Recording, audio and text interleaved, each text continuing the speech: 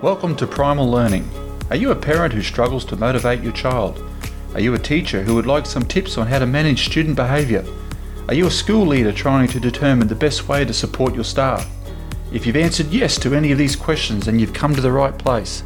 Hi, I'm Damien Barry, and this is a podcast that explores 4 broad areas which I believe are important, or at least of interest to many people, and these are learning, schools, education, and teaching.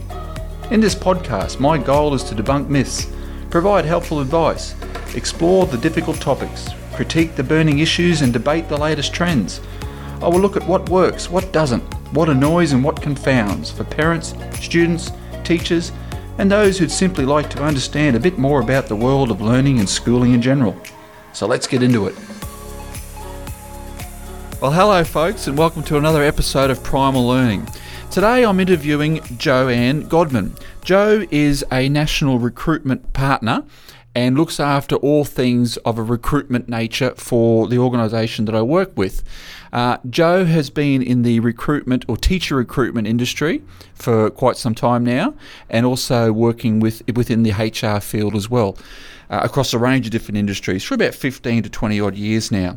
And I thought it'd be really interesting to interview Jo to get her perspective on some tips and suggestions for teachers at all stages of their career around ways that they can write a decent cover letter, prepare an excellent resume, prepare as well as they possibly can for an interview in terms of the way they present themselves, the way they respond to questions, and just to give some people who are looking for jobs within the education sector some suggestions, some ideas, some help, some advice. So welcome to the podcast Primal Learning, Jo. Thank you very much for joining us. Just to sort of, kick off with our first question today, and that is a bit of an easy one, I think, anyway, and that is, what tips can you give people who may be listening to this episode?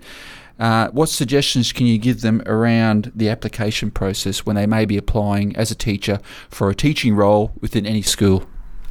Okay, well, thank you for having me, first of all. I guess to start off with, it's all about your cover letter and your resume.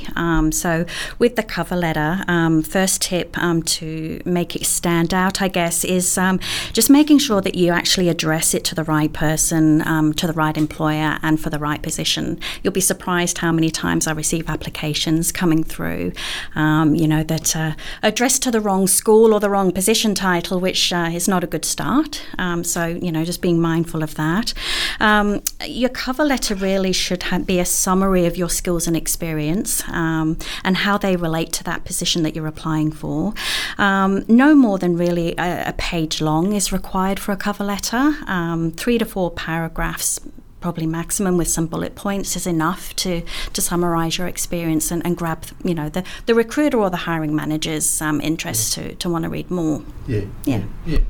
I guess we spoke about cover letters there in large part, but what about a resume? What are some other suggestions you may have for someone pulling together a resume, knowing full well that there might be a dozen or plus more applicants for a particular role? What are things that really stand out to a recruiter such as yourself when they're trawling through a dozen plus resumes for one particular job that would sort of, I guess, draw your attention to that particular applicant?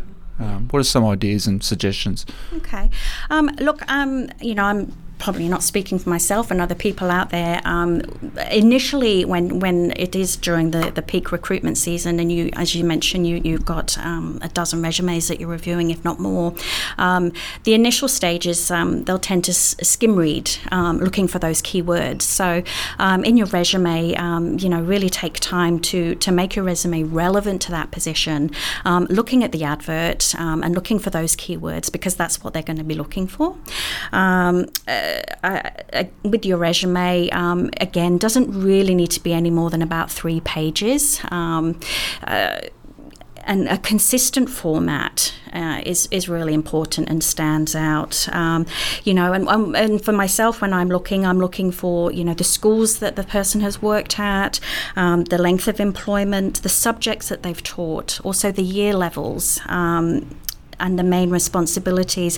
And again, a bullet pointed resume stands out better and easier to read than an essay style. So it's about that format, and also putting as much information in as you can about looking at those keywords as well.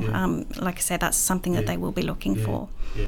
I know we work pretty closely on a number of recruitment roles over the last sort of 12 months in particular, Joe, and it just never ceases to amaze me that some people, when they do write up a cover letter or a resume, that this is their first chance to make a really strong, lasting impression, and yet like you said before, their sentence construction is poor, or their grammar or their spelling or punctuation is poor. Sometimes they can't even get the right school, or it's just lacks a bit of a bit of wow factor. It's really quite bland and dull and boring in terms of how it's presented, or it's just presented in a way that's very uninspiring. It just blows my mind sometimes that these people are trying to, score a role, score a job of some description at the school that we work with, or any school for that matter, but they can't just get the first step right. Do you find that as well? Yeah, I do. And look, this is an opportunity to actually, showcase your skills and your experience, and show why you should be considered for that position. So, absolutely, when you're looking at a resume that's full of errors, straight away, that's a big red flag for lack of attention to detail. So, it's important. Even in your computer, you have a spell checker that does it for you. Just run it through that before you're about to send it off for each application. To make sure that grammar and that spell check has been done. I find it as well as that. And look, I could be just jumping to conclusions here sometimes, but I'm thinking to myself, applicant A, B, or C, if you don't put the time and effort into actually getting this first part of the process right, what sort of teacher will you actually be when you're standing in front of a group of kids? So I've put plenty of applications to one side just based on not getting the basics right as part of that application process. So And there's another thing that I find with teachers, especially those that are casual relief teachers that have a number of roles across a term, for instance, and they're doing casual teaching with a number of different schools. Quite often I'll see a paragraph of worked for several schools within the Department of Education, and not really giving you any more information. So, even for casual relief teachers, I appreciate, you've got a number of different subjects that you're covering, but let the recruiter or the hiring manager know what you have been doing, what you have been teaching, what year levels and what schools. It's all important. As I've mentioned before, this is your opportunity to showcase what you have done. So really put that information in there and take the time to do that. I know, it is a lot, and most of the time people may not even hear back, but that could be the one application you're putting in for that could have been that opportunity for you. And if you haven't got that information in there, somebody that has got all that information in there is going to stand out more.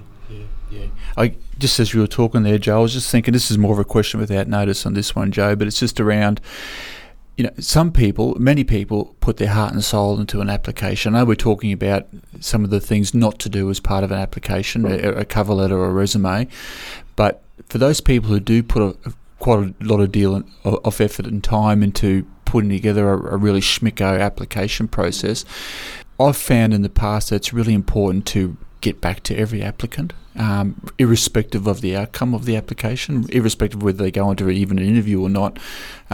Is that something that you feel is important as well for all applicants? I do actually, yes. The person has taken the time, as you've mentioned, to put their application together and put it forward.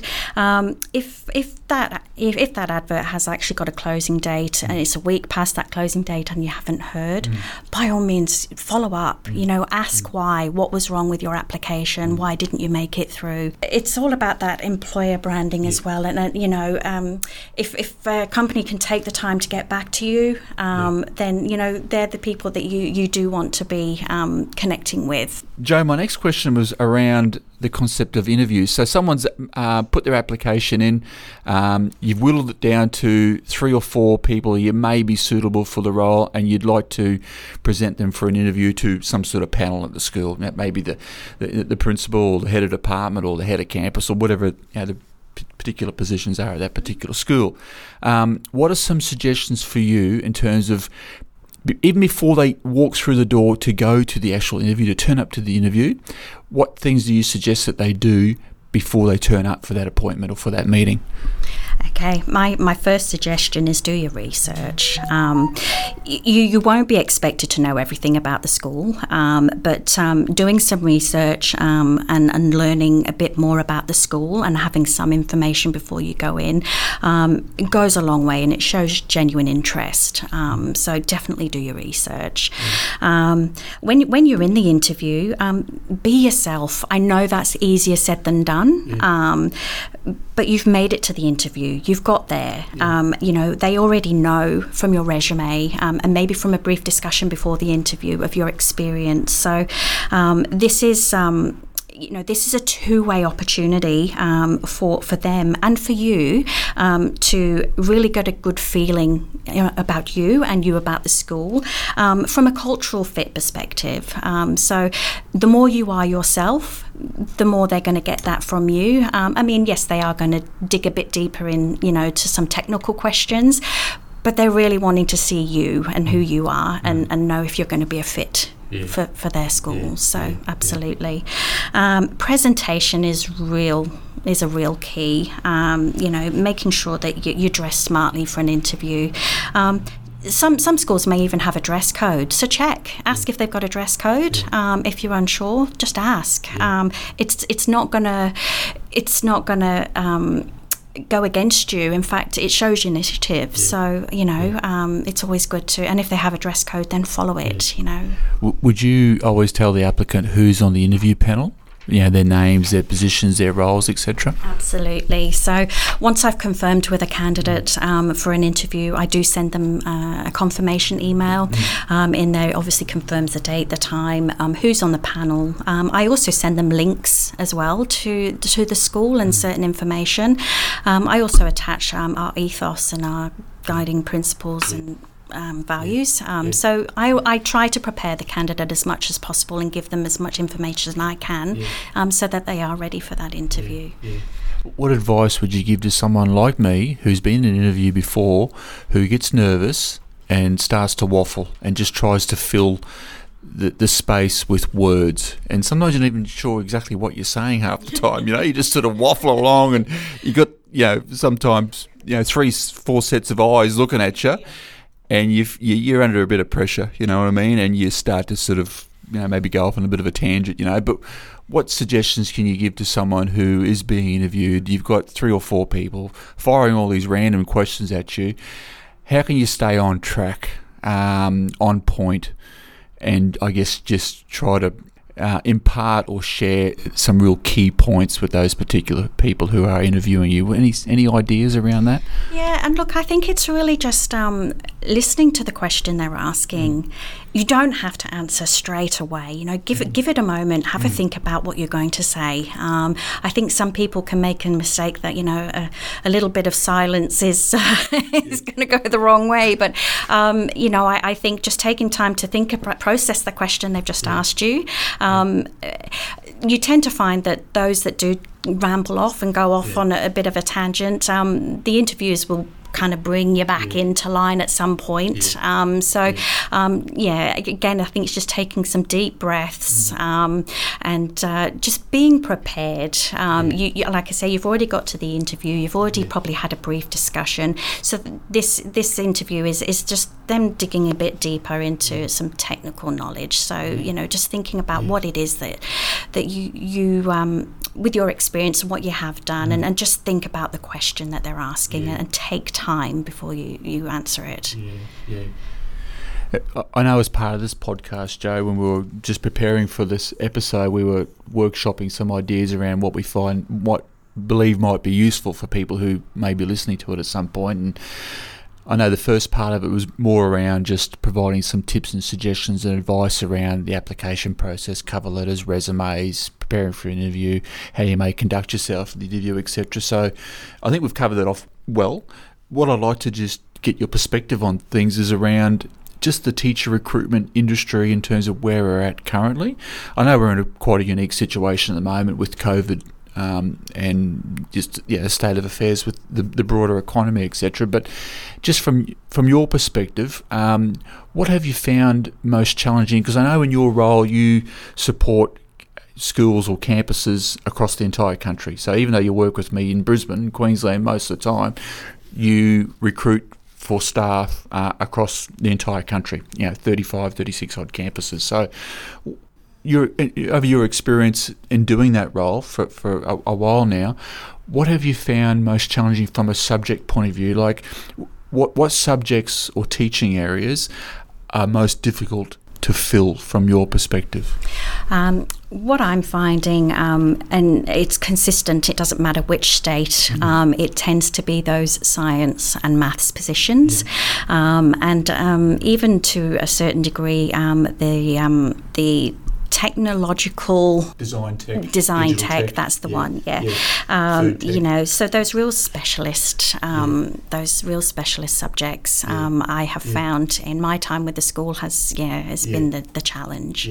I know in Queensland the tech style of subjects have been most challenging, in particular the old woodwork, metalwork style of teachers are almost non-existent. Well, that's what I've found anyway, and we've found it very hard to recruit for those roles, to the point where we've actually redesigned our subject area to go down more the STEM path, so it's more of a digital tech side of that subject area now, which is interesting.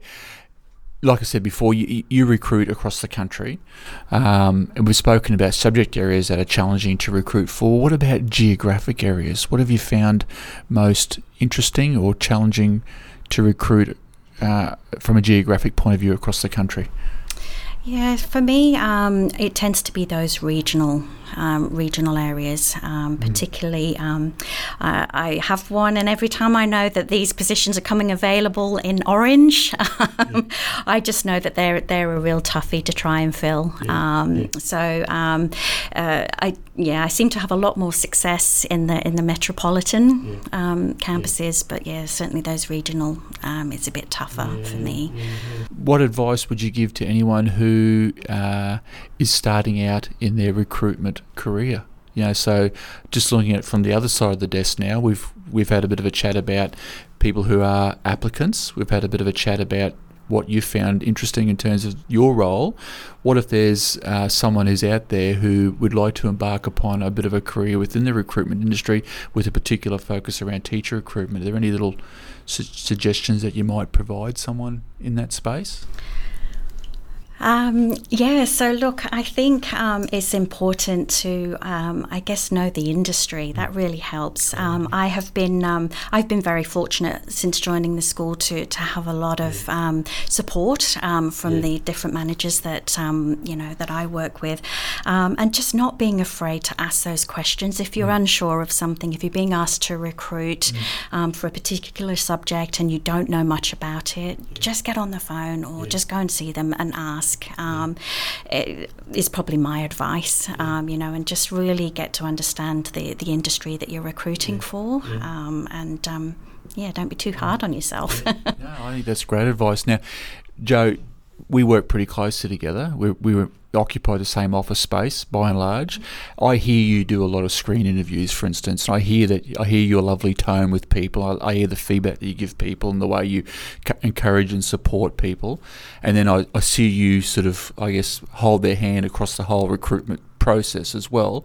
I guess with that being said, you clearly love your role. You've been doing in this industry for a long time now. So what is it that you love about the role around recruitment? Because it's not everyone's cup of tea, you know what I mean? So what do you find most rewarding about it? Because you do it so well and you bring heart to the role. There's different people in different industries who are good at it, but they've probably just maybe lost their zest for it. You've still got your zest. How do you keep that zest? And what gives you that zest? What gives you the love for the work that you do on a day-to-day basis? Thanks for that one, Damien. So look, I think for me, I love talking to people. I like to see the reward at the end. Yeah. So to be given a job brief, to put it out there. And for me, I think it's all about representing the company as well. Yeah. So if you enjoy where you're working and you enjoy who you work for, that comes through when you are going through the recruitment process with a candidate, and you're representing that company, and you're giving them that first impression. So guiding someone through it. I mean, as you've mentioned before earlier on, there are a lot of nerves, and somebody may have seen this job and they've done some research and they really want that role. They've really connected to the advert, they've really connected to the company from doing their research, and you can hear this when I am doing the screening. And so for me, it's important to give them every opportunity that I can give them to succeed, at the interview. Hence why I provide all that information in the interview confirmation. And for me, it's just, that satisfaction when I'm at the end of the process and I'm ringing that candidate and I'm offering them the position, and you just hear the sheer excitement at the other end of the phone. It warms me. But on the other end, I've connected with candidates that aren't successful, and I've been on the receiving end, being rejected for a position, and for me, I think the person has invested so much time, and to get right through to the interview, even to reference checks, they're very keen on your position. To then just not hear anything is very deflating. So for me, I like to go back, with that heart, because I understand how disappointed they are actually going to be. And so for me, it's important to give as much feedback as well that I can give them to help them, use it as a learning experience for their next interview. So, that's... No, I think that's why you do it so well, Jo, because you're dealing with people often at their most vulnerable, so it's important to be supportive, caring, considerate, irrespective if they're successful in the role, or even more so if they're unsuccessful in the role, So I find it's really important for any recruiter, and I know, just from working with you, I know that you do that really well. So I just want to thank you essentially for the work that you've been doing for us and with me. Thank you. And thank you for this podcast as well. You've provided some wonderful advice and some wonderful insights into your role, into the industry, into all things HR and recruitment. And I hope some of the little tips and suggestions that you provided help someone who may be listening to this in the future, if it's within the teacher or education industry or not. Maybe it's another role, another industry altogether. So thank you very much, Jo. And for people who are listening, thank you very much for listening to another episode of Primal Learning. If you do have any feedback or suggestions about future episodes, please let me know. Take care. Bye-bye. I hope you've enjoyed this week's topic. Before we go, don't forget to click on the subscribe button for this podcast wherever you listen and give it a rating. You can find me on social media such as Facebook, LinkedIn and Instagram, or contact me via email at dbarry1913@gmail.com. You can even leave a suggestion for a future topic if you wish. Either way, I'd love to hear from you. I'll have another episode in 2 weeks. I'm Damien Barry. Thanks for listening to Primal Learning.